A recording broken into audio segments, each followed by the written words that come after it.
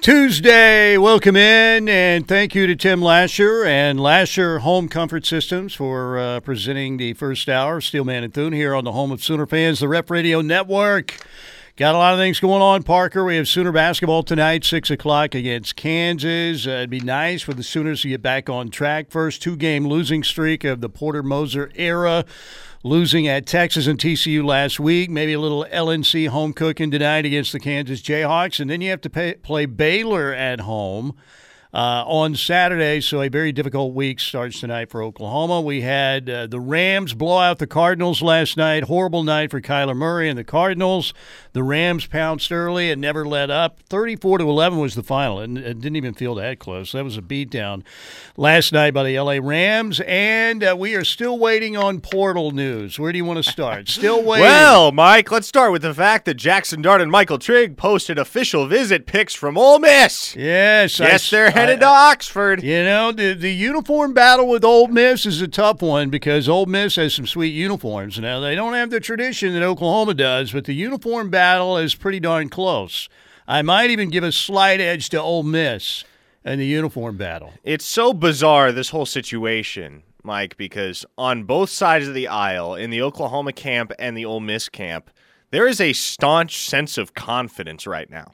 And it's not often that happens with these battles, right? Generally, if you have one side that's super confident, naturally, the other side is starting to generally get a bit apprehensive. But that's not the case right now between Oklahoma and Ole Miss with regard to Jackson Dart and Michael Trigg. Both sides are very confident that they're getting these two. It is strange. And let's look at the pros and cons for Jackson Dart and Michael Trigg because we're thinking they're a package deal, roommates at USC. For Oklahoma, you've got a more tradition-rich program. You have, a program with a great reputation. Ole Miss has been good under Lane Kiffin. Matt Corral might be the number one quarterback again in the draft coming up and one of the top picks, maybe the top pick in the draft. We'll see how that plays out. So Ole Miss has some good things going on. Really good conference in the SEC, but a very competitive conference, obviously. But it looks like if Jackson Dart goes to Oxford, he is going to be the guy. If he comes to Oklahoma, he's going to compete with Dillon Gabriel. So what wins in the end? Do we find out how competitive Jackson Dart really is? A lot of these kids these days, old man speaking here, they want the job not necessarily handed to them, but they're going to the place where they almost feel like they can be guaranteed to start. And if he comes to Oklahoma, he might very well start, but he's got a battle on his hands with Dillon Gabriel. So what wins out? We'll have to wait and see. Exactly. And ultimately for Jackson Dart, it comes down to, do you want to play immediately? Because if you want to play immediately, Ole Miss is the place to go. Mm-hmm. And I don't know how big of a priority that is to him. Look, some guys say, you know what, I want to start for 3 years and I want to get onto the NFL. Some take a more holistic approach and they say, wherever the chips fall, I'll roll I'll roll with whatever the outcome ends up being. But I'm not going to force anybody's hand and I'm not going to try to be the guy immediately, and I'm willing to sit and wait and learn a system.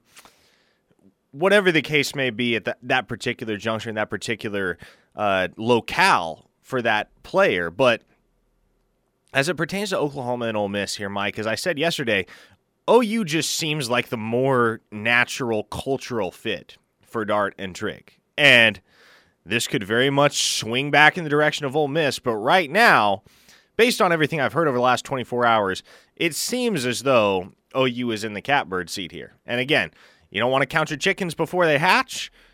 And from an Oklahoma perspective, the one thing that you do worry about, like you were touching on, is the fact that how comfortable is Jackson Dart jumping into a situation where you have your competitor for the quarterback position with experience in Jeff Lebby's offense previously. Yeah, no doubt. That's a big factor, too. And you might have to compete with Nick Evers down the road, too, right? I mean, Flower Mound zone.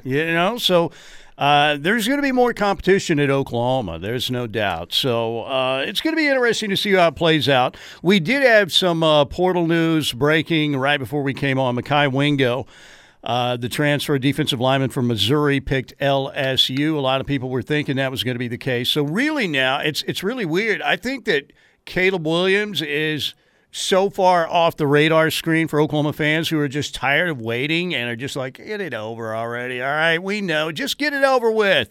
They're more into waiting on the Jackson Dart decision right now, I think they are, than the Caleb Williams decision. And it's maybe because not that they realize close. there's a legit chance that Jackson Dart ends up at Oklahoma. Right, yeah. Caleb Williams, not so much. You know, and I think if you would have, said that, maybe even a weekend, Caleb's decision, but it feels like it's been forever since he's been in the portal now, and Sooner fans they're tired.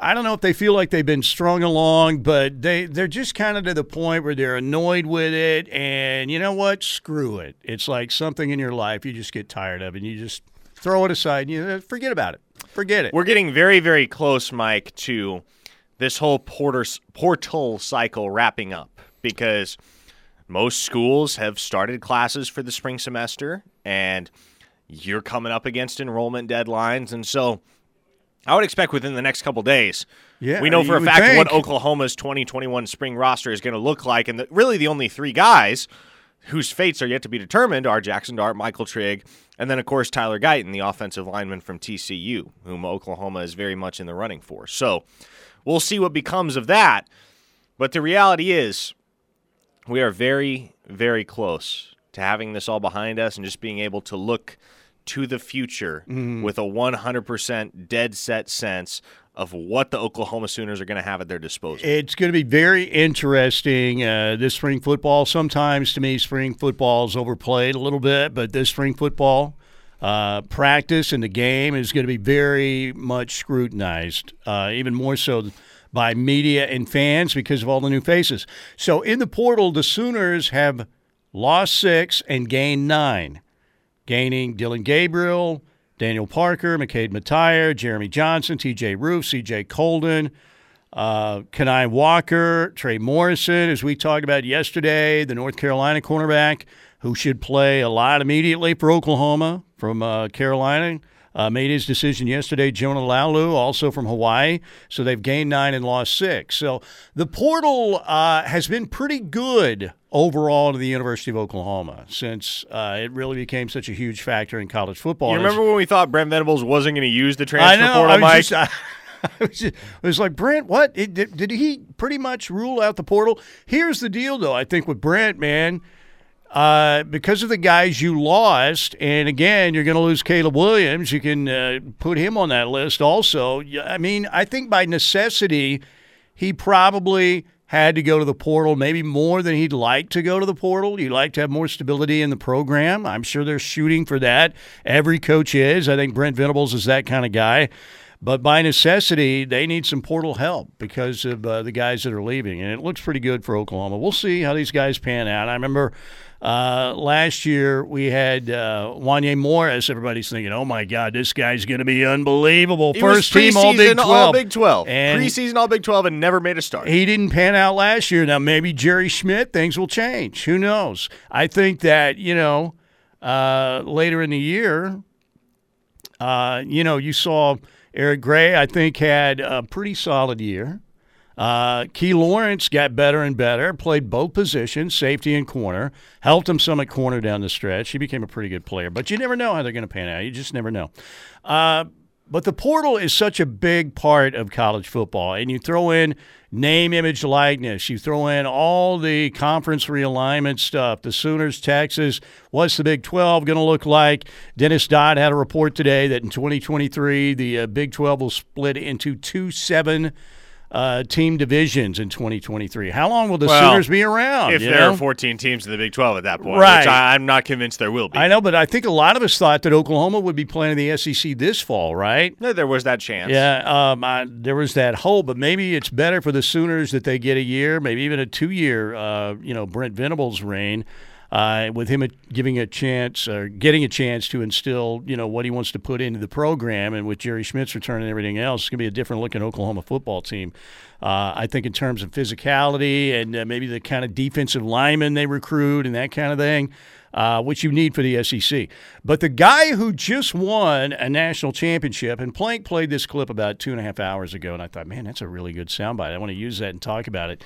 This is the guy who just won the national title. Georgia broke through and beat Alabama. Kirby Smart was asked what he thinks about the current state and the future right now for college football. It worries me, I'll be real honest with you, where the game of college football is going. First concern I have, the best leaders and the best men to run it and be organized with it are leaving. The best coaches are going to the NFL because they get more time with their families. They want no part of NIL, portal, constant recruiting. And you say, well, why not? Go live it and see how long you want to do it. It's not what it used to be. And I see coaches left and right, you know a lot of them, that have stepped out of this game that are saying, I'm done. Good men, great leaders, they don't want to be a part of it. That concerns me for the future of it. Where's it going? And I'm not talking about NIL or portal in particular. I'm just saying the amount of time. Best thing the NCAA did was give February where coaches couldn't recruit and bring people on campus. But I think you got to look at the calendar and say what's best for everybody, because the amount of salaries that have gone up have made it so competitive that it's nonstop. At the top, it is relentless and nonstop. And if you can't cut it, you'll be gone pretty quick. Wow. I know. And I like that a lot. It is a great clip, isn't it? And, yeah, I heard that on Plank Show earlier, and I thought, man, I got to grab that. That's good. We got to talk about it. But, you know, if you're a head football coach now, and look, this was true of Barry Switzer back in the 70s on into the 80s to a certain extent, but I think there are more responsibilities in both areas now. You're a CEO, you're a head coach, and you're a salesman. You know, you basically have 3 jobs: CEO, foot coach, salesman. And the salesman part of it, which is recruiting, going out and selling your program, it seems to be, as Kirby Smart said, nonstop. And now you add the portal to the mix. I mean, I know those college football coaches, we've seen what they're making. It's an insane amount of money. But you know what? It's a lot of work, too. It's a lot of work. And you hear, it's not just head coaches either, Mike. You talked to, and I did talk to last week at the AFCA Coaches Convention, I talked to several assistant coaches from programs all across the country, and that was one thing they all echoed is, look, sometimes we work 17, 18-hour days in this profession between recruiting and on-field coaching and being in the office, meetings, all of it. There is so much that goes into it. And the reality is, Mike, at the NFL, you don't have to recruit. Mm-hmm. At the professional level, that end of the bargain is off the table. You do not have to handle that responsibility.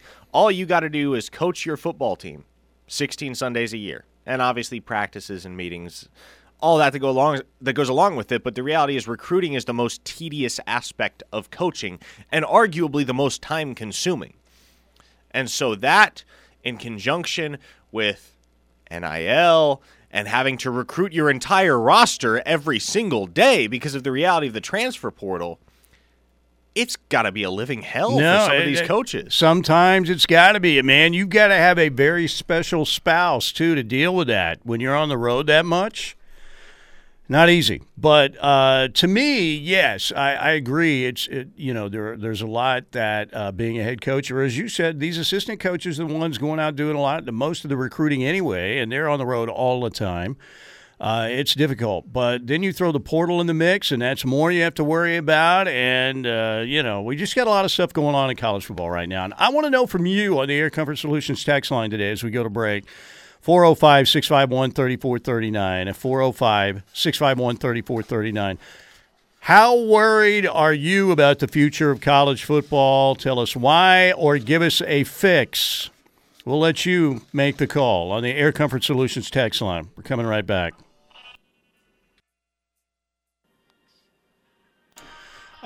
Is college football needing a fix? I know we all have a fix for college football. We can't wait for it to return already, but, man, there's some times they are a-changing, Bob Dylan. in college football. There's no doubt about that. Welcome back, Steelman and Thune, here on a Tuesday, first hour, presented by our friend Tim Lasher at Lasher Home Comfort Systems. And portal news today, Mekhi Wingo, who had mentioned Oklahoma at one point, picks LSU. So now people are awaiting mainly Jackson Dart and Michael Trigg. That decision, and Parker, you were saying for people just joining us that both camps feel confident they're the leader right now, which is kind of strange. It is strange, and I think it just speaks to the reality that no one knows exactly what Jackson Dart and Michael Trigg are going to do. And you saw them post the official visit pictures from OU yesterday, and at that point everybody figured, OU might be the spot. And now they post the official visit pictures from Ole Miss today, and now everybody's hyping up Ole Miss as the destination.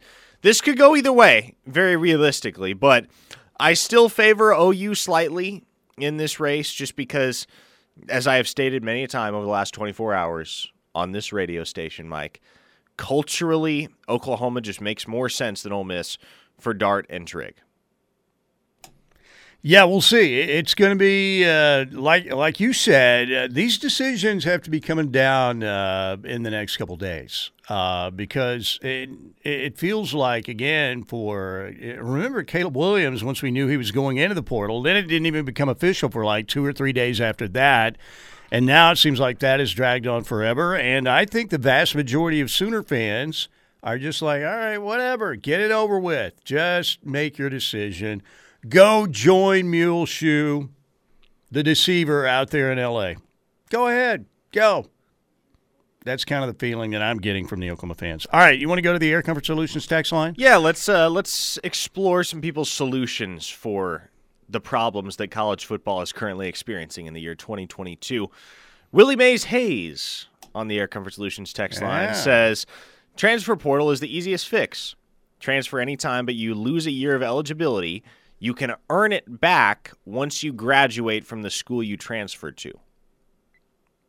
Okay. So, interesting. In theory, for players who are only wanting to play 3 years of college football and then make the jump to the NFL, they only need 3 years of eligibility anyways, right? So they can transfer, and it's not going to affect their plans at all. So, for instance, Caleb Williams, under the circumstances that Willie Mays Hayes is proposing here, he could transfer to USC or UCLA tomorrow, and he wouldn't have to sit out.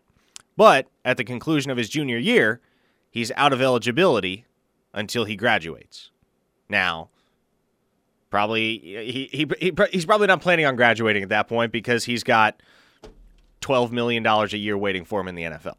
Right. So for guys like that, a one-time transfer isn't going to really have a tangible impact on their path. It's going to be more of the same for them. But for guys that don't have surefire first-round draft stock to bank on, that changes the game a little bit. And it also kind of shifts the focus back on academics, right? You have to graduate if you want to be able to play out your full eligibility at the collegiate level. And so I like that solution. I think that makes sense. Yeah, what about there's some drastic ideas out there like the players unionize, and you know what? You want to come to the University of Oklahoma or go to Texas or go to Southern Cal or Bama or Georgia or wherever, and if you don't want to play, you're just a football player and that's it. You get paid to play football. Now, if you want to pursue an academic, situation and get a degree, you can do that as well. But I don't know. To me, that's that's actually way too drastic. But I just wonder, again, and the NCAA sat on their hands, and they've just such a ridiculous, old, archaic, not keeping up with the times organization, and some of the ridiculous rulings, like the OSU basketball ruling, which was just absolutely crazy. They don't seem like they're the organization to fix it, and I don't know. I just don't trust them, but it's going to be very interesting to see what happens with the portal over the next couple of years. And because of the pandemic, you had this, don't have to sit out situation, which has, I think, probably, don't you think portal traffic, once you got to wait a year, if they go back to that, that will cut down the portal traffic by half or so? What do you think? I don't know, because to be honest, the transfer portal has just become such a beast, such a leviathan, that even if you alter the rules, as long as the transfer portal exists and guys can go wherever they want with a sense of free agency, in a literal sense, I'm not talking about like NFL free agency, but the sense that they have an ability to select their destination at will and they can go there with no penalty. As long as that system is in place in any capacity, this is what you're going to be dealing with year in and year out, because that's literally what it amounts to, is free agency. Yeah, immediate transfer where you don't have to sit out. It's not going to change. It's probably going to grow bigger. Now, one listener says via the text line, the transfer rules are fine. You should not have a kid be somewhere where he doesn't want to be if his coach leaves. After he transfers, he's locked into that school. The one-time transfer doesn't matter. What matters is the NIL problems. You need to regulate the max amount you can earn via NIL. Yeah, and how does that hold up legally? I don't know. But when it seems like, you get to campus and you're a star player and Caleb Williams gets a deal with Schwab Meat Company, or Spencer Rattler gets Cane's Chicken or whatever, okay, that's great. But to tell recruits, guess what? You're going to get $50,000 a year. We've set up a fund here. Here's how it works. That, to me, doesn't seem like what we were looking to do with NIL. You know what I'm saying? And again, enticing people to pay them to come to a certain school. I have said it many a time, Mike. The NCAA and Congress, for that matter, bit off way more than they could chew with NIL and with the transfer portal as well. But I think more than anything with NIL, because I think you are seeing the ramifications of NIL and the negative ramifications at that play out in a more emphasized sense because of the transfer portal.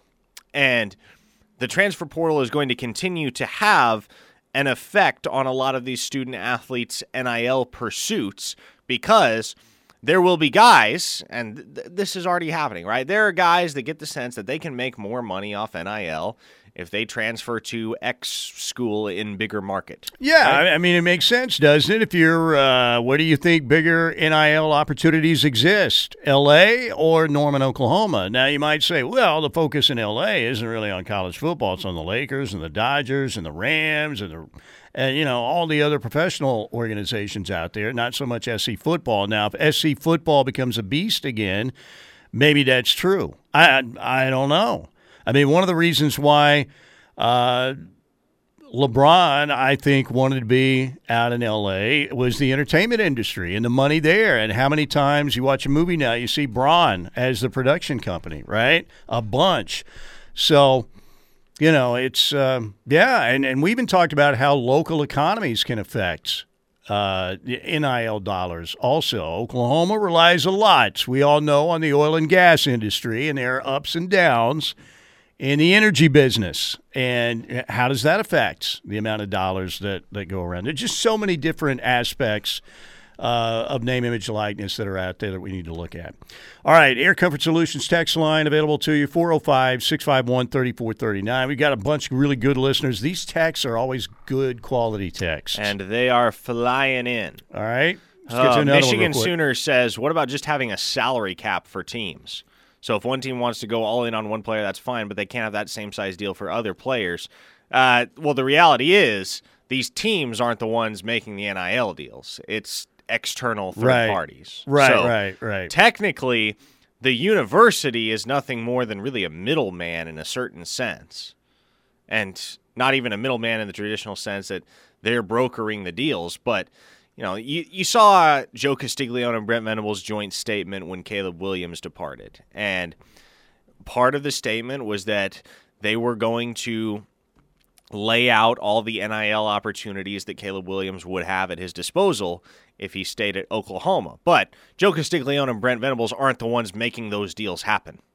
They're just making Caleb Williams aware, here's what people would be willing to offer you. Here's what external companies and organizations would be willing to offer you in terms of NIL here at Oklahoma. So salary cap, theoretically, it's just not. It doesn't make very much sense. And what does a salary cap sound like? Professional sports, exactly, right? I mean, and again, it's more of these universities are having to create like a separate entity within the athletic department that they can't pay NIL dollars, but they can find out from businesses that want to pay athletes, or maybe, hey, I'd like to give Caleb Williams this for name, image, likeness or whatever. But they can't offer it. They can't do it. They're kind of, as you said, the middleman in the whole deal. And it's another aspect of football that the coaches don't have to get into, but Joe C. has to put together some people that deal with that stuff. So it's creating a college football has more tentacles than ever. And this is going to kill parity, too. And everybody looks at what Jackson State did, bringing in Travis Hunter and Kevin Coleman late in the 2022 recruiting cycle. And they're going to say, well, there you go. There's NIL creating parity. No, that's a exception. Deion Sanders deal. If Deion Sanders wasn't there, that wouldn't be happening. What we are going to see is we will see these fringe Power 5 athletes go to a place like Florida, Georgia, Alabama, one of the powerhouse schools in a big, big regional market. And they're going to go there for the sake of being on the roster and making several $1,000s via NIL deals, rather than going somewhere than, say, the University of North Carolina at Charlotte, or Georgia Southern, or Georgia State, where they could probably become big-time players, but there's just not all that much on the table in terms of NIL. So I don't like the effect that NIL is going to have on parity across college football. No, that's my biggest concern. That's what Nick Saban and guys like that have been saying. The rich are going to get richer. You know what I'd do? I'd build my own university somewhere. I would build the University of Name, Image, and Likeness. And, then our helmet logo would be just a giant dollar sign. You would run out to the fight song, Money by Pink Floyd. And you would just have nothing but NIL deals. And our 24/7 Sports national video, well, I don't know what his exact title is, but Josh Pate, who is the face of 24/7 Sports at this point in the public eye, he made a very good point with regard to Nick Saban's comments about NIL, which Nick Saban was like, he basically expressed the same sentiment. This isn't going to be good for parity. And Josh's point was, that's Nick Saban telling you, hey, you think there's a lack of parity right now? I can make it a lot worse on y'all. No doubt about it. No doubt. All right, ladies and gentlemen, we're going to take a break, and here is a Tuesday for you, a Tuesday award winner. Hopefully, probably not. We're going to give it our best shot, though. And the times they are changing. Robert Zimmerman. All right, Lasher Home Comfort System, thank you for sponsoring hour number 1. Steelman and Thune here on the Ref. We shall return. 6 o'clock tonight on ESPN from the Lloyd Noble Center. The Sooners and the 7th-ranked Kansas and Parker. Difficult stretch for Oklahoma men's basketball begins tonight with that game against KU at 6 o'clock. Saturday, they host Baylor, number 5 team in the country. I know that Baylor lost 2 games at home last week to Tech and Oklahoma State, so they are struggling. And then after that, the Sooners have to go to Morgantown next week to play West Virginia. And then on Saturday, January 29th, they have to play at number 2 Auburn. So what is a realistic best-case scenario, you think? 2-2 during that stretch? Realistic best-case scenario is you upset either Kansas, Baylor, or Auburn. I think if you get one of 3, you're content with that, just because of how good those teams are. I think your best chance is tonight against Kansas. I do too, personally. Is it too early, Mike, to say that this stretch is going to define the Sooners' season? Because it just feels not necessarily. Not necessarily. No, I feel like this is the stretch where we're going to find out whether it's all going to start to unravel for Porter Moser and his team, or whether they're capable of swinging with the heavy hitters and putting up a fight against teams like Kansas and Baylor and Auburn. Did not play well against Texas, no doubt. Also, they've been struggling on the offensive end, and they lose in overtime at TCU over the weekend. And now they have, again, 2 of the top 7 teams in the country. Number 7, Kansas tonight, 6 o'clock. at the LNC. And then Saturday, number 5 Baylor comes to Norman to play a 2 o'clock game against Oklahoma. Porter Moser knows it's a tough stretch here, but he also thinks this week is about opportunities. That's the positive of playing so quick, is you can get that taste out of your mouth. But there's no easy challenges. But, I mean, every night you're going to have an opportunity to get a resume builder. Every night you're going to get a chance to have a quad 1 win almost.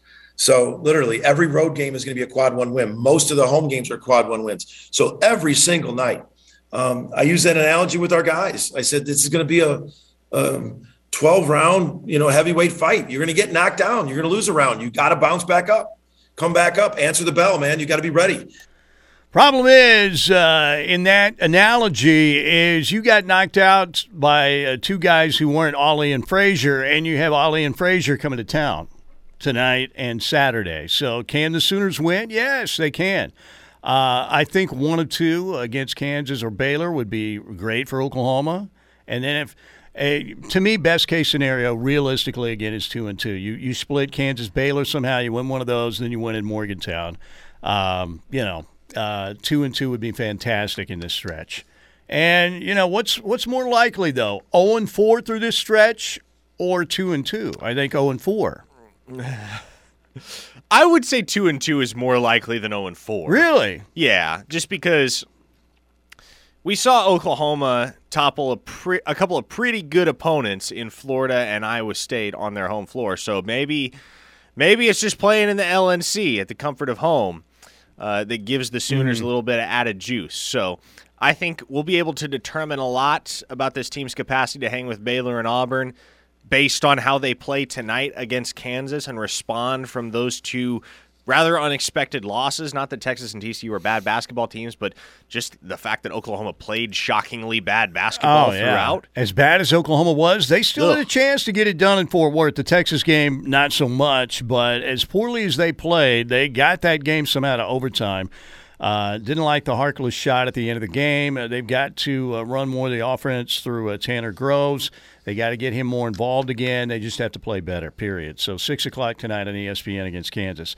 All right, you know what? I was really fired up for the Monday Night Football game last night. I sat down, I had my normal allotment of sugar, some Oreos, ready to go, eating healthy, getting ready for what I thought was going to be a really good football game. The Rams had both their starting safeties out. They had to bring back Eric Weddle. And I thought, maybe Kyler and the Cardinals can go there and win at SoFi twice. You know what's funny, Mike? That game was over early, really early. Eric Weddle hadn't played a game of competitive football since before COVID was a thing. That's how long he'd been out of the game and retired. That's amazing to think about, because it feels like we've been in COVID protocols for 10 years now. I think I'm aging in dog years now. But no, man, this game was a debacle for the Cardinals. I mean, it was horrible. My favorite stat of the night, and I believe it was in the second quarter, where Odell Beckham Jr. had thrown one pass on a trick play, and they showed on one pass that OBJ had more passing yards than Kyler Murray about midway through the second quarter. It was that bad, man. And Kyler's pick six, that was one of the worst ever. I mean, it was not good. Nothing about that play was good or encouraging or any positive adjective whatsoever. Yeah, and I know Aaron Donald's up there in that line. He's a great player. They got Von Miller in a big deal, and look, those guys are all over Kyler. But man, that decision, he was trying to get not take the safety, but to just fling it up. I mean, that's something you see in a Pop Warner game. It was bad, really bad. You either got to get the ball out of bounds there over somebody's head, or you just got to take the safety. Well, and the Rams win 34-11, and it felt like a much bigger blowout than that. So the Cardinals season is over, 11-6. Cliff Kingsbury. You think this is the end of the road? 24-24-1. He's right at 500. They won 5 the first year. They won 8 last year, but missed the playoffs. 11-6. It's the way they lose 5 of their last 6. At one point, they were in the driver's seat to be the home top seed, get the home field advantage in the NFC. It's not and often, they collapsed. It is not often that I would sit here and advocate for firing a head coach after that team just made the postseason. But I legitimately feel like the Cardinals should move on from Cliff Kingsbury, Mike. I don't know. Am I alone in that camp? It wouldn't shock me. I mean, there's been a lot of rumblings about that. Let's hear from Kyler Murray reaction to that embarrassing loss to the Rams in the playoffs last night. Disappointing. Prepare all week, off season, to be where we are, and then the game wasn't competitive at all. So it's disappointing that we didn't make it a game, and come out and play the football we know we're capable of playing. That's really the most disappointing part. Losing is one thing, but when you don't even make it competitive, it's another thing. So it's disappointing. There you go. And Kyler was just he was really bad last night. And look, I know he was under duress all night long, but particularly the pick six was one of the worst. It was the shortest return for a pick six touchdown in the history of the playoffs. So there you go. All right, we're going to take a break right here. Thanks again, Tim Lasher, Lasher Home Comfort System, sponsoring our first hour here on the Ref. Steelman and Thune, way afternoon, almost wrapping up the noon hour. Coming back, getting to more of your texts on the Air Comfort Solutions text line coming up next. I was told what it means to be a man.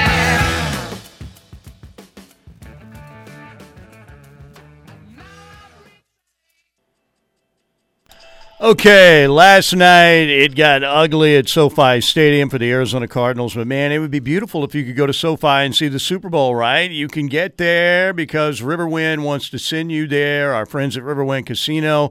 Right now, they have the Super Points and a Super Plays promotion happening through January 29th, and the top wild card members, not just one, but several, who earn the most points on specified Gaming Capital Group machines are going to win Super Bowl trip prizes, including the airfare, hotel stay, ground transportation, a couple of tickets to the 2022 Super Bowl in L.A. at SoFi Stadium, plus $1,000 cash. That is a heck of a deal.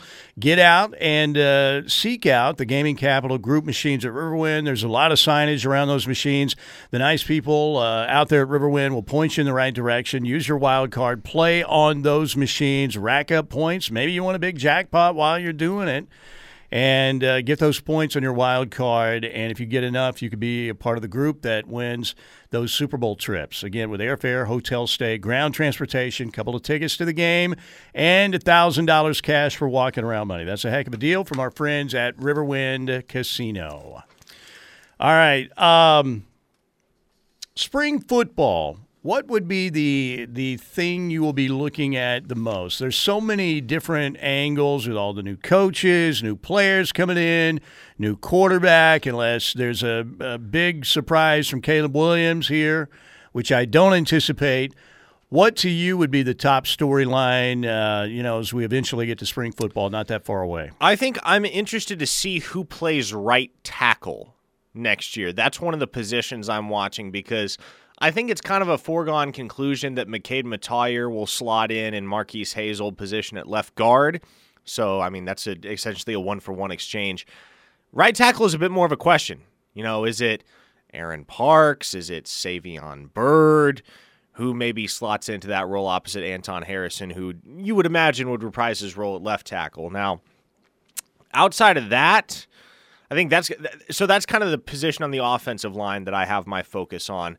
Interested to see how the wide receiver room shakes out with all the guys that they lost. Jaden Hazelwood and Mario Williams at the top of that list. You got Mike Woods going to the NFL as well. So I would put the odds on Marvin Mims and Theo Weiss and probably Drake Stoops being your three starters at wideout, but there's going to be a lot of guys in competition for those spots. So we will see what becomes of that. Defensively, the front four, I think, is probably what people are going to be most eager to see in terms of how that shakes out. Jalen Redmond is going to reprise his old role at defensive tackle. You would anticipate Ethan Downs moving into a starting role. And then everything else is kind of up for grabs. Is it a guy like Marcus Stripling that lines up opposite Downs? Is it Reggie Grimes? There's just a lot that can happen, particularly on that defensive front with the guys that they're replacing and the guys that they have at their disposal. They do have quality depth on the front four, so there will be an intriguing position battle there. And then I think DJ Graham at the cornerback position, kind of seeing how he responds from that toasting that he took. Yeah, in the that was Alamo not Bowl. good, And man, at all. He's going to get pushed for his job, make no mistake about that, by C.J. Colden and Joshua Eaton and what have you in that cornerback room. Back end, I think we all assume Key Lawrence is going to be one of the starting safeties. I'll be curious to see who the other one is. I think Trey Morrison could get a look there. I think Robert Spears-Jennings has a lot of promise as an incoming freshman. So Trey Morrison at safety rather than corner, you're saying, maybe? He's played all three at you said North that Carolina. yesterday. So, yeah, nickel, corner, and safety. Really, he's one of those guys in the mold of a Key Lawrence, right, where he can just kind of go wherever you need him. And you know he's going to give you max effort. You know he's going to play physical. And you know you can trust him at wherever he lines up. Okay, just got a tweet. Steely, why do you hate on Cliff Kingsbury so much? Well, number one, I don't like people from Tech. And yes, there's an extreme bias there. They're plebeian, simpletons, and serfs in Lubbock. It's a glorified junior college. Their fans are ridiculous. It's a horrible place. It is a horrible place. I mean, Muleshoe was there. That was the genesis of Muleshoe, the coach. Kingsbury was there. Obviously, I just don't like people from Tech, pretty much. And I don't like men who are better looking than me. And Cliff Kingsbury is. You know, Cliff Kingsbury looked hungover he last did. time. He Hungover or stoned? I know. He looked like he had that he looked so out of it. greasy-looking face. Maybe it was because his team was getting their absolute tails kicked. Or right maybe off the they were bat. getting their tails kicked because he was hungover and or stoned. Maybe. So, yes, I'm jealous of Kingsbury. I'll admit it. I'm very honest right here. There are very few men. I mean, I don't know who. George Clooney, Ryan Gosling, Brad Pitt, Robert Redford. There are a select few people that are better looking than me. And Cliff Kingsbury is. I mean, that's what everybody says. I just don't. So there's jealousy. Andy's from Lubbock, so I don't like the guy. I don't like him. Trying to think who I like from Tech. I don't think there's anyone. I'm racking my brain Kirby here. Hockett, nah, not so much. Leach, yeah, kind of funny. Had a stint at OU, but not as funny anymore. He's like a Pepperdine Law guy, right? Yeah. Though he's not a Tech guy. And I'll say Leach a little bit. Graham Harrell, no, not so much. Michael Crabtree, nope. Bob Knight, when he was there, not really. I don't like anybody from Tech. you gotta the have only a special- person I like from Lubbock is Buddy Holly, and that's it. You got to have a special place in your heart for Michael Crabtree for getting Oklahoma into the 2008 national championship game, though, right? Harrell to Blake Gideon for dropping the pick, right? A few plays before. All right, we've got another hour to go. Thank you, Tim Lasher, for sponsoring our first hour. Keep it here on the Ref. On a Tuesday, hour number 2, presented by the Seth Wadley Auto Group in Pauls Valley, exit 72 for a great deal on a car or truck. We are here in the Brown O'Haver Studios on this Tuesday. Mike Steely, Parker Thune. Air Comfort Solutions text line always available, 405-651-3439. That's 405-651-3439. We'll go back there in just a second. All right, you also have said that you are not wanting to be a part of Arch Madness, right, with Arch Manning. No, I would personally not like to be a part of Arch Madness. If he ends up a Sooner, fine. Just get the recruitment over with if that's going to happen. You know? Like, I don't want to be sitting here a year from now, Mike, 2 weeks before National Signing Day 2023, and there's been this long, drawn-out recruiting battle between, like, Oklahoma and Georgia and Alabama for Arch Manning, and no one can get any sense of where the number 1 overall recruit in the prep ranks is going. Arch Manning has already visited Austin. Yes. And Multiple times, as a matter of fact. Do you think that the Horns are a major player for Arch Manning or just, like, in the top 5 or 6? I think Quinn Ewers kind of threw a wrench in all of that. I legitimately think before Texas went and took Quinn Ewers as a transfer, they probably were one of the top 2 or 3 schools for Arch Manning. I don't know if that's still the case. Because not only do you have Quinn Ewers now at the University of Texas, but you've got Malik Murphy as well, the 4-star signee out of the class of 2022. So you have Ewers and you have Ewers' backup incoming. Hudson Card is still on the roster, still has 3 years of eligibility left. Or or 4, maybe. He might have all 4 because of COVID. Regardless, the point is you have a lot of quarterbacks currently on that roster. Another thing, Mike, I don't know how many spots Texas has, but they are taking transfers left and right. How are they doing in the portal, by the way? Well, they just got Jaleel Billingsley yesterday, the tight end out of Alabama, and they took 28 high school commits in this class, Mike. Good Lord. Oh, That's a lot, man. What did OU have last year? 16 in the signing class? Now, 16 and then 7 transfers. Yeah, then they so added 23 total. That's crazy. Texas has 28 from the high school ranks and is rounding it out with a myriad of transfers. How many scholarships do you have to work with down there, Steve Sarkisian? I don't know. The point is, I don't think Arch Manning's going to be a Texas Longhorn. Quinn Ewers, to me, I don't know. I can't take a kid that, as a superstar player who has that haircut, because you have to look in the mirror. I mean, the pictures I've seen of him, and I think he had his hair dyed for a while, when he was bleached. at Ohio State, bleached. He looked like Joe Dirt's son or something, He's an interesting fellow. He's a different breed of cat, is what he is. They're all man. different breeds of cats down there on the 40 acres. But I don't know. It's going to be interesting to see, what direction Texas goes in. Sark, it started out looking pretty good for Sark, right? It looked like, all right, Texas looks pretty good. They took care of business. They beat a Louisiana team that was ranked coming into Austin. And what was the game where we all kind of thought? And then the Arkansas game came, and they got pushed around in the Arkansas game. And then it just completely unraveled. I mean, everything. And then you get the well, no, it didn't unravel initially because they won 3 straight games after that Arkansas, or 4 straight. Yeah, that's right. They went on a 4-game winning streak, and they were about to make it 5 in the Cotton Bowl. Until Caleb Williams showed up. Caleb Williams detonated the Texas season, along with Pole Assassin and Gia the Monkey, right? Those were the 3 parties most responsible for not the eyes of Texas, but the demise of Texas. That's the one thing that Oklahoma fans will always appreciate Caleb Williams for, is for torpedoing the Steve Sarkisian era before it ever got off the ground. Or I guess as it was getting off the ground. Did we ever get a Gia the Monkey NFT?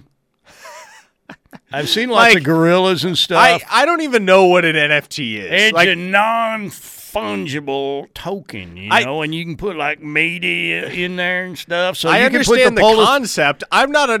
What I fail to understand is how it has any value. I know. I can't either. But there's somebody's going to text immediately and tell us how dumb I know. we are Please, on someone explain NFTs on the Air Comfort Solutions. I know. You know who's really into it? Des Bryant. I mean, he's tweeting about that. Is. He's tweeting about that stuff all the time. But there should be a Gia the Monkey NFT out there. And you could have, if you can put media in there, right? You could have the Pole Assassins theme song or a video or whatever. The Eyes of Texas. Golly. And I thought Sark, I don't know. I don't know. I kind of thought he was going to be a good hire. And it's way too early. The deal is I like Sarkisian. Tom Herman was, trying to get through one of his press conferences. Was like, this dude is just thinks he's it. And, dude, you were so annoying. But Sarkisian's very likable. He is surprisingly likable. Mm-hmm. I'll give him that. I think he's got a good story, too. Everybody likes a good rebound story, I mean, you think about that video when he was there at that USC booster get-together, and he sounded like, well, for old school listeners out there, Foster Brooks. I mean, he was completely out of it. And then the stories that he was, showing up late to practice or not showing up. And when he did, he had alcohol in his breath and all that. I mean, it looked like he was done. And then he went to the Nick Saban Rehab Clinic, and here he is getting another shot at Texas. But, yeah, you talk about stumbling down the stretch. Man, that was a total disaster. So, but the battles between Oklahoma and Texas will continue. The Sooners with Brent and now with Todd Bates coming aboard are going a lot more into the South. So are they going to have less head-to-head battles with Texas, you think? A few less? A few less, yes. But I also think what you're seeing conversely is an increased effort to recruit the state of Oklahoma and recruit locally because, yes, Brent Venables and Todd Bates and that staff are going to recruit Florida heavy, and they're going to make a play into Georgia and into Alabama just because those are spots where Brent Venables has existing recruiting ties and relationships, and you can say the same for Todd Bates. But what have we seen over the first few weeks of the Venables regime? We saw them offer By Job out of Norman Community Christian School, Eric McCarty out of McAllister, Oklahoma. They reoffered Micah Tease. Am I missing anyone? I don't think so. I think that's it. Yeah, obviously the Sooners are going to be a player for Jacoby Johnson out of Mustang, who is arguably the top player in the state. The point is, and what I don't want anybody to get twisted, is the fact that Oklahoma is going to lock down Oklahoma as a state. Make no mistake about that. Brent Venables and his staff are going to make sure that if there are Power 5 players within the state of Oklahoma, that those guys are coming to the University of Oklahoma. You're not going to lose a Dax Hill to Michigan or a Josh Proctor to Ohio State or even a Talon Shetron to Oklahoma State under the new regime. That's going to be a priority for Brent Venables. Not to say it won't happen every now and then, but it won't become as regular of a phenomenon as it was during Muleshoe's tenure as head coach. The Gentry Williams recruitment still feel like it's over. It's over. You think it's completely done? Yes. He's committed. He's signing in February. Gentry Williams is going to be a Sooner. No buzz about what was it? Was it Bama or Florida or both? Maybe trying to creep back in. It was Florida, and then there was Jackson State as well. Oh, Jackson State. No, it's over, people. Like, don't make this any harder than it needs to be. Gentry Williams is committed. He is signing in February. He will be in the Crimson and Cream come the fall. Do we have any good stories about Muleshoe failures through the portal or anything else? I need to know some failures. No, because so have I told you the infamous Tom Herman story? No. Oh man, this is a great one. You want to save it for the next segment? No. It's not like a long drawn out story, but there were twin offensive linemen in the 2021 class, Blake and Tommy Brockermeyer. Or not Blake. Blake is the father. Yeah. Who played at Texas long ago, was a first-round NFL draft pick, had a very successful career remember in the NFL. It was Tommy, and for the life of me, I can't remember the other brother's name. Tommy and Timmy! Anyway, so the Brockermeyer brothers are on a visit with Texas. They have not received offers yet from the university. Tom Herman sits down in his office with these two high-end recruits. Both of them are like top 100 players, like elite players. Sits them down with their father, a Texas Longhorn alum and decorated NFL player in the background. And he sits them down and he says, all right, we're going to, and he points to each one of the brothers in turn, we're going to offer you a full scholarship and we're going to offer you a preferred walk-on. Wow. They ended up both going on full scholarship to Alabama. How about that? That's crazy. And Blake was there. The dad was there. I'm surprised the office wasn't torn up. There should have been a rumble or something. I'm going to find out what Luke Brockermeyer. Okay. No. That's the older brother. James and Tommy. Those are the twins. And they're both at Alabama now. And believe me, Mike, their older brother goes to Texas. Their dad went to Texas. If Tom Herman didn't screw that recruitment up, they would have both gone to Texas. So who do we think right now in the worst person in the world rankings is higher, Muleshoe or Tom Herman? Tom Herman's still higher than Muleshoe. I would probably put him higher than Muleshoe too, but Muleshoe's making a run.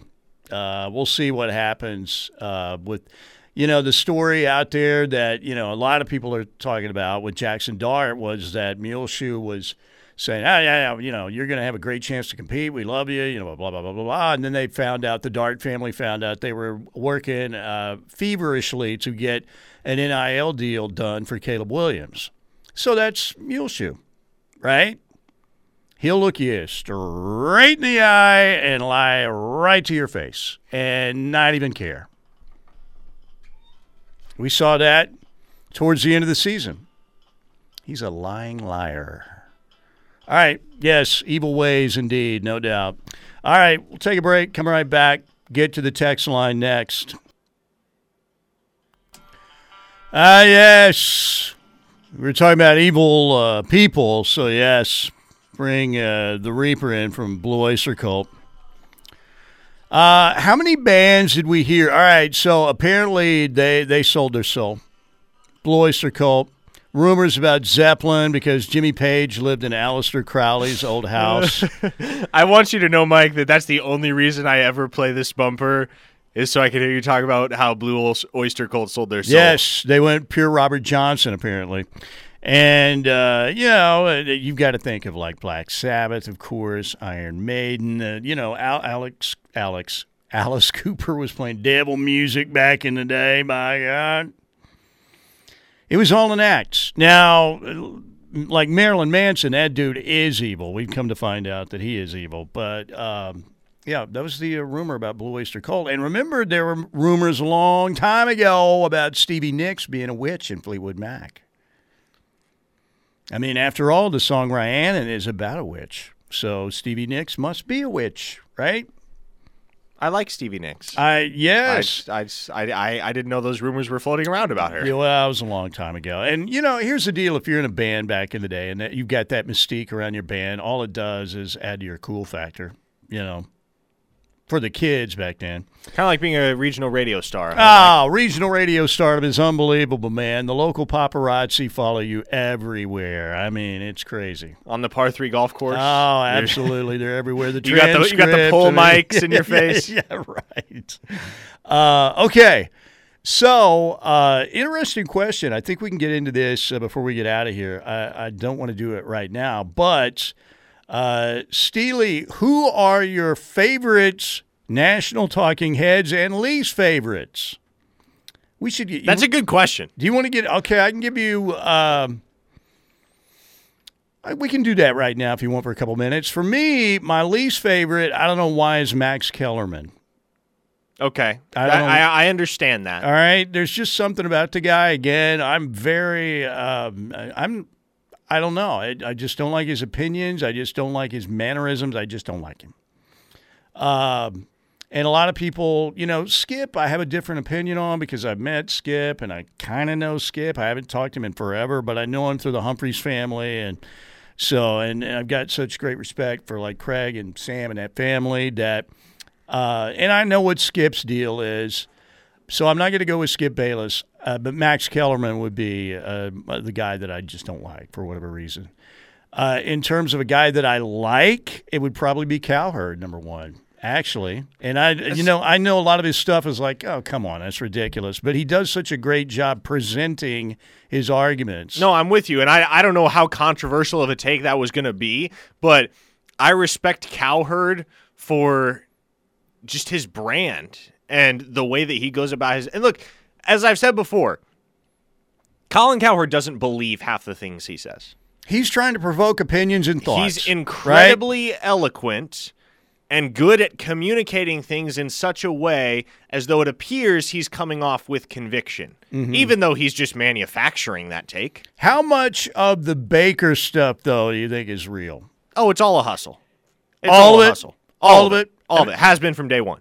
And Baker came on his show in studio once, right? So, I don't know. Stephen A., Stephen A., he's all right, I guess. Shannon Sharp kind of cracks me up on with Skip. I don't watch those shows hardly at all. But if you gave me the choice of the one I like the most, it would be Cowherd, and the least would be Max Kellerman. I think Cowherd is the best national talking head. Shannon Sharp is my favorite national talking head just because he's so funny. Like, he's much like Snoop Dogg in that he's one of those people where it doesn't matter what he says, it's just funny. Mm-hmm. Like, he doesn't even have to try. He just has that natural bent towards humor. Yeah. And just has a certain way of speaking that just compels you to laugh. All right, so who's your least favorite then?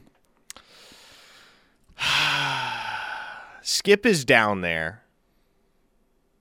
And I know he's a big OU fan, so there are going to be people that take issue with that. But I've never been much of a Skip guy. Here's the deal on Skip, Stephen too. A. rubs me the wrong way, always has. The deal on Skip is this that I don't like now, and I know what he's trying to do. He's like anybody, he tweets 9 million times a day. It's always look at me, look at me, look at me, look at me, look at me. And look, if you're going to get a really big social media presence, it's all about content, number one, but continuing to feed that content, and Bayless does that a lot. But, he's wearing the Jordans all the time and posing in those, and it's like old people, you can't be cool. Most old people, if you try and be cool, you're even less cool. I know that. Are you saying you've tried to be cool before, Mike? No, I'm just saying that you lose your cool. I never had really any cool to begin with, but I'm just saying, look at Elvis. He was one of the coolest people of all time, right? Look at older Elvis before he died. He was wearing an Evel Knievel jumpsuit. He was way overweight, sweating like a pig every night. I mean, you know what I'm saying? There are very few cool old people. Now, you can be a nice old person, but in terms of being cool, it's very difficult. Like maybe Miles Davis was cool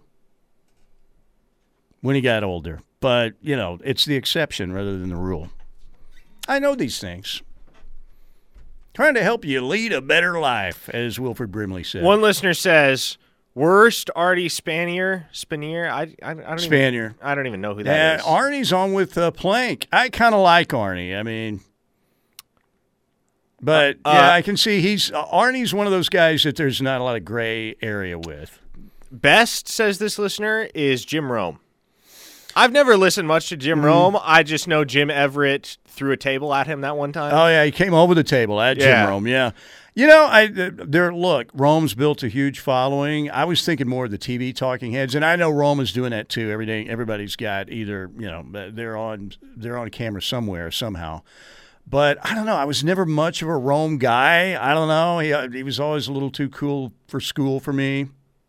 Nick Wright on Fox is awful, says one listener. I don't know that I would say he's awful. I'm not a huge fan. Mm-hmm.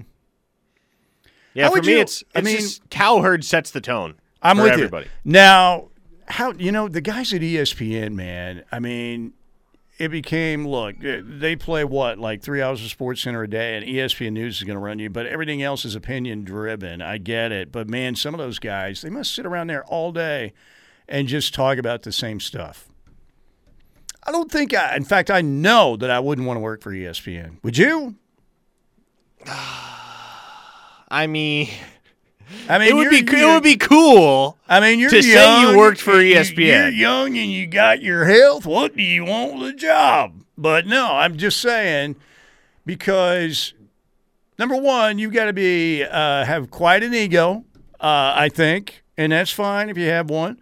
But those guys, I mean, are on all the time. Like Stephen A. and Skip and guys like that, I mean, they want you looking at them all the time. To me, I like to do like 2 or 3 hours, and that's about it. And then I'm done talking about this stuff. One of our listeners says Dan Patrick. Dan Patrick is one of my top 3 favorite sportscasters of all time. Dan Patrick is super solid, doesn't have a huge ego. I'm sure he's got an ego, but he seems to be a really good dude. And he's a solid guy and broadcaster, no doubt. He's like the Cal Ripken Jr. He's going to show up every day, give you a good performance. Nothing super flashy, but always really good. That's a good comparison. Yeah, he is the Cal Ripken of sports talk. So I'm with you on Dan Patrick. What is it about Max Kellerman that I don't like? I don't know. I understand. I hate to put it this way, but he just has one of those faces that you want to punch, Punchable face guy. You hear him say something incendiary, you're just like, I want to punch him right now. Yes, I would agree with that. Not that we're advocating violence, but I don't know. It's I can't say that he's not articulate and somewhat bright and all of that stuff, but there's just something about the guy. I don't know. And I've always said that about people in this business because the first time some people get some criticism in this business, they can't handle it. I'm like, man, you better get ready because not everybody's going to like your style. I mean, It's like music or a movie, man. They may like your takes, and you may think that you've got great takes and you're a likable person, and why don't they like me? Just because they don't like your style. There are going to be people out there like that. And particularly in the, I don't know if I would call this entertainment. Hopefully it's entertaining, but you know what I'm saying. Just get ready. And particularly with social media, you're going to hear from those people too. So just get ready. All right. Good to have you with us. Pardon me, Steelman and Thune. And I want to hear from Tanner Groves when we get back in the matchup with Kansas coming up tonight. Remember last year in the NCAA tournament, he and his brother Jacob lit up the Jayhawks in the NCAA tournament. They had a big lead. Kansas eventually came back and won. But that was probably the moment that spurred the Groves brothers on to move on from Eastern Washington and come to Oklahoma. We'll talk about that. Preview the KU matchup coming up next. All right, welcome back. And thank you to the Seth Wadley Auto Group in Pauls Valley sponsoring our second hour here on Steelman and Thune on the home of Sooner fans, the Ref Radio Network. Oil changes, engines for life on newer used gas or diesel at no additional cost from the Seth Wadley Auto Group in Pauls Valley. Heck of a deal. All right, so last year in the NCAA tournament, Eastern Washington, the Eagles played the Kansas Jayhawks. And Eastern Washington led that game at halftime and led significant minutes in the second half as well. Kansas eventually ended up winning the game 93-84, but the Groves brothers were really the story of the game. Tanner Groves tallied 35 points in that loss to KU, had a great game, and Jacob had 23. They combined for 58 points. But again, Eastern Washington lost to Kansas, and eventually the Groves brothers, obviously, they entered the transfer portal, and they wind up playing now for Porter Moser at Oklahoma. Let's hear from Tanner, meeting the media yesterday, talking about what that meant and what it was like having that great game against Kansas in the tournament last year. Yeah, I mean, it was incredible. It was just really fun to see, been growing up playing against him, playing with him my whole life, and obviously, yeah, it was pretty fun to see what he's capable of, and it's just kind of made both of us realize, what each of us can do, against some of the best teams in the country. We're capable of playing against, some of the best teams, and why not us? So it just kind of gave us the spark, the urge to, see what's out there, and that's kind of why we entered the portal and how we ended up here, and it's just been kind of great since then. There you go. Obviously, he's talking about his younger brother, Jacob, who, as I mentioned, had 23 in that Kansas game too. So this matchup tonight, and he was also talking with the media yesterday saying that he needs to be more of a kind of the focal point of the offense, not necessarily being scoring, but the offense kind of needs to run through him. And Oklahoma's been struggling offensively. There's no doubt about it. And Porter Moser talked about this being an opportunity kind of week when you got KU at home tonight, number 7 team in the country. And then you've got Baylor coming in on Saturday, number 5 team in the country. Like I said, this 4-game stretch coming up for Oklahoma in the midst of their first 2-game losing streak of the Porter Moser area is going to be crucial, as we talked about. It will be, and I think we're going to find out a lot about this team tonight on their home floor against Kansas, because what do we know about years past, Mike? And I know I said last week, I think this is the year. I really do. I just have a gut feeling this is the year that Oklahoma breaks through and wins at the Phog. But in years past, that loss at the Phog has been a foregone conclusion every single year. So this home date with Kansas in particular is always crucial for Oklahoma, because Kansas is one of those teams year in and year out in the Big 12 that if you can split with, that's a big win for your program. And likewise, it's going to be a big win if in year one at Oklahoma, Porter Moser can split with the Kansas Jayhawks. And I don't know if they split with Baylor at this point. I think that's a tall order. But hey, Baylor lost 2 games last week just like Oklahoma did. So the Big 12's pretty wide open. It's just a matter of how quickly you can get this turned around if you're Porter Moser, because the last thing you want to do is see a 2-game losing streak turn into a 5 or 6-game losing streak, and then all of a sudden you are talking about your tournament hopes being in serious jeopardy. No doubt. And look, because the next 4 games, again, KU tonight, Baylor at home on Saturday. Then you go to Morgantown, hit the road to play at West Virginia, and the Sooners have won in Morgantown. You know, they've won some games in Morgantown, obviously, in Big 12 play.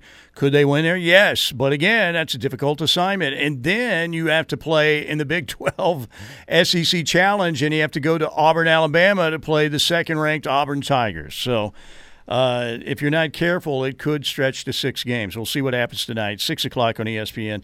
The bad news for Oklahoma, David McCormick, really good player inside. Kansas always has height. KU teams have always had a lot of height. And the Sooners don't have a lot of that, and they're without Ethan Shagwa tonight. And Shagwa's what, 6'8", 6'9"? So that's going to be a challenge for the Sooners. How about Baylor and West Virginia tipping off today at 4 o'clock? Interesting to get all the games in, I guess. Also in the Big 12 tonight, K-State at Texas. Iowa State goes to Lubbock. And the Cowboys and TCU will play the only Wednesday night game in the Big 12. Again, coming up tomorrow night, that'll be in Stillwater. And what a win for Oklahoma State. You know, what they did at Baylor, that was amazing. Really led that game from start to finish. Got challenged a little bit down the stretch. Then Bryce Thompson scores the last 6 points of the game. Pretty remarkable. By the way, the Thunder in action last night in Dallas, lose to the Mavericks 104-102. The Thunder, again, 4th worst record in the league. SGA had 34 points last night. Lou Dort had 18. Josh Giddey, 10.6 rebounds, 5 assists. Luka, triple-double for the Mavericks. For Oklahoma City, again, they're in the midst of a 4-game road swing. They play at San Antonio tomorrow night, at Charlotte Friday. They go to Cleveland on Sunday. Their next home game will be next Monday against the Bulls at the Paycom Center. So there you go. Competitive tanking continues. 4th worst record in the league, so they're trending in the right direction. Yes, you need to get to 3rd would be best, but we'll see. We'll see how it's going to work out. And, it is so weird, I probably watch about 15, 20 minutes of a Thunder game now, if that, unless it's a really big game. But there aren't a lot of big games. I'll just be honest with you. I follow along on Twitter, see what our insiders are saying, like Brandon Rabar, Jacob Niffen. We're going to have John Hamm on with us here shortly. And obviously guys like Royce. But I just – it's just not a big thing for me right now, And it was huge. Maybe I'm a fair weather fan, but I can't watch a lot of tanking basketball. It's just difficult for me to do. By the way, a couple texts via the Air Comfort Solutions text line. One listener, going back to the National Talking Heads conversation, one listener says, my favorite National Talking Head, that dude at Fox, Bob Stoops. Yeah. Good call. We probably should have thought of that. Bob did a really good job, man, and he got better, as you would expect. I mean, he was a rookie. I can remember that first game. It was the Ohio State-Minnesota game, and you could tell they were having technical issues. I could tell Bob had his IFB in, and he wasn't hearing anything. And when you're first in the business and something like that happens, what do? You get the deer in the headlights look. You're kind of like, hey, this isn't working, But he rescued that fine. I thought he was good opening night, and I thought he got better. And to see him open up and show more of his personality, I thought was really cool. Really grew into his own. He's developing, Mike. He's developing. Bob needs to do like a variety act, man, and presented by Rock and Roll Tequila. Could be in All-American contention in a couple years. Bob Stoops' stature grew even more legendary this year. One listener says Parker answered that working for ESPN question like Muleshoe answered the LSU coaching question. I resent that comparison, but I suppose it's fair. Like I said, I'm not sitting here saying, I just don't, man. Sometimes it's like I get on when big things are happening on Twitter, I'll get on there, but just to tweet something out or something, a lot of times I'm like, I don't really have anything to say, so I'm just not going to say anything. People are like, man, Steely, where you been on Twitter for like 3 or 4 days? Like, well, I just don't have anything to say. You got 2 hours a day to air all your opinions. Everything that I have to say, I pretty much say on the show. But, this is I'm going to sound like a real old here, but there are a lot of people, they want you to be looking at them all the time. And That's fine. That's their prerogative, Bobby Brown. All right. You don't. I mean, you tweet. I would say a fair amount, but you don't go overboard. No, I do. I tweet a moderate amount. Mm-hmm. I mostly tweet about recruiting. Right, and man, when the Muleshoe thing happened, I was all over Twitter again. OU football Saturdays, I'm all over it. If the Thunder gets really good again, I'll be all over that. But other than that, I don't know. I'll tweet out a link to my streaming show like they tell me to do, and that's about it. Some days. Got to pay the bills, right? That's exactly right. All right. Thank you again, Seth Wadley, Auto Group in Pauls Valley. Man, it's turned into a sauna in here. Are you sweating yet? I am sweating, yes. Profusely. You remember Pete Schweddy from the old SNL skit? You're too long. Too old, I mean. Yeah, no, I'm not old. Young. I'm not old enough. Yes, you're not old enough. That's what I was trying to say. I have no idea what I'm trying to say right now. He sold a certain product back in the day, Pete Schweddy. All right, we'll break right here. Come back. One more segment. Let's break down the disaster that was the Arizona Cardinals last night. We'll do that coming up next. Yes, that was Kyler Murray last night, under pressure all night long. No doubt about it. It got ugly early. The Rams and the Cardinals, I was kicking back thinking, all right, this could be a really good way to close out the Super Wild Card weekend, and it was super dull because the Cardinals just got their you-know-what's kicked is what happened. And Kyler, what does that rank as one of the ugliest interceptions, pick sixes in NFL history? It might be top 5. That was definitely one of the bottom 10 plays of the season. It reminded me, if you're really old like me, if you're really old, congratulations, you're really old. But the what year was the Super Bowl between the old, when you could call them Redskins back in the day, the Washington Redskins and the Miami Dolphins? You're talking about the Garo Yepremian. Yes, yeah. Garo Yepremian just kind of flings it up in the air, and Mike Bass picks it up. That was like 1974. Now, was that a fumble, or I think it was a fumble? It was return, ruled an interception return. It was an interception return. So, I mean, I understand what Kyler was trying to do, but, man, that was way too risky. I mean, you just couldn't get away with that, and it was crazy.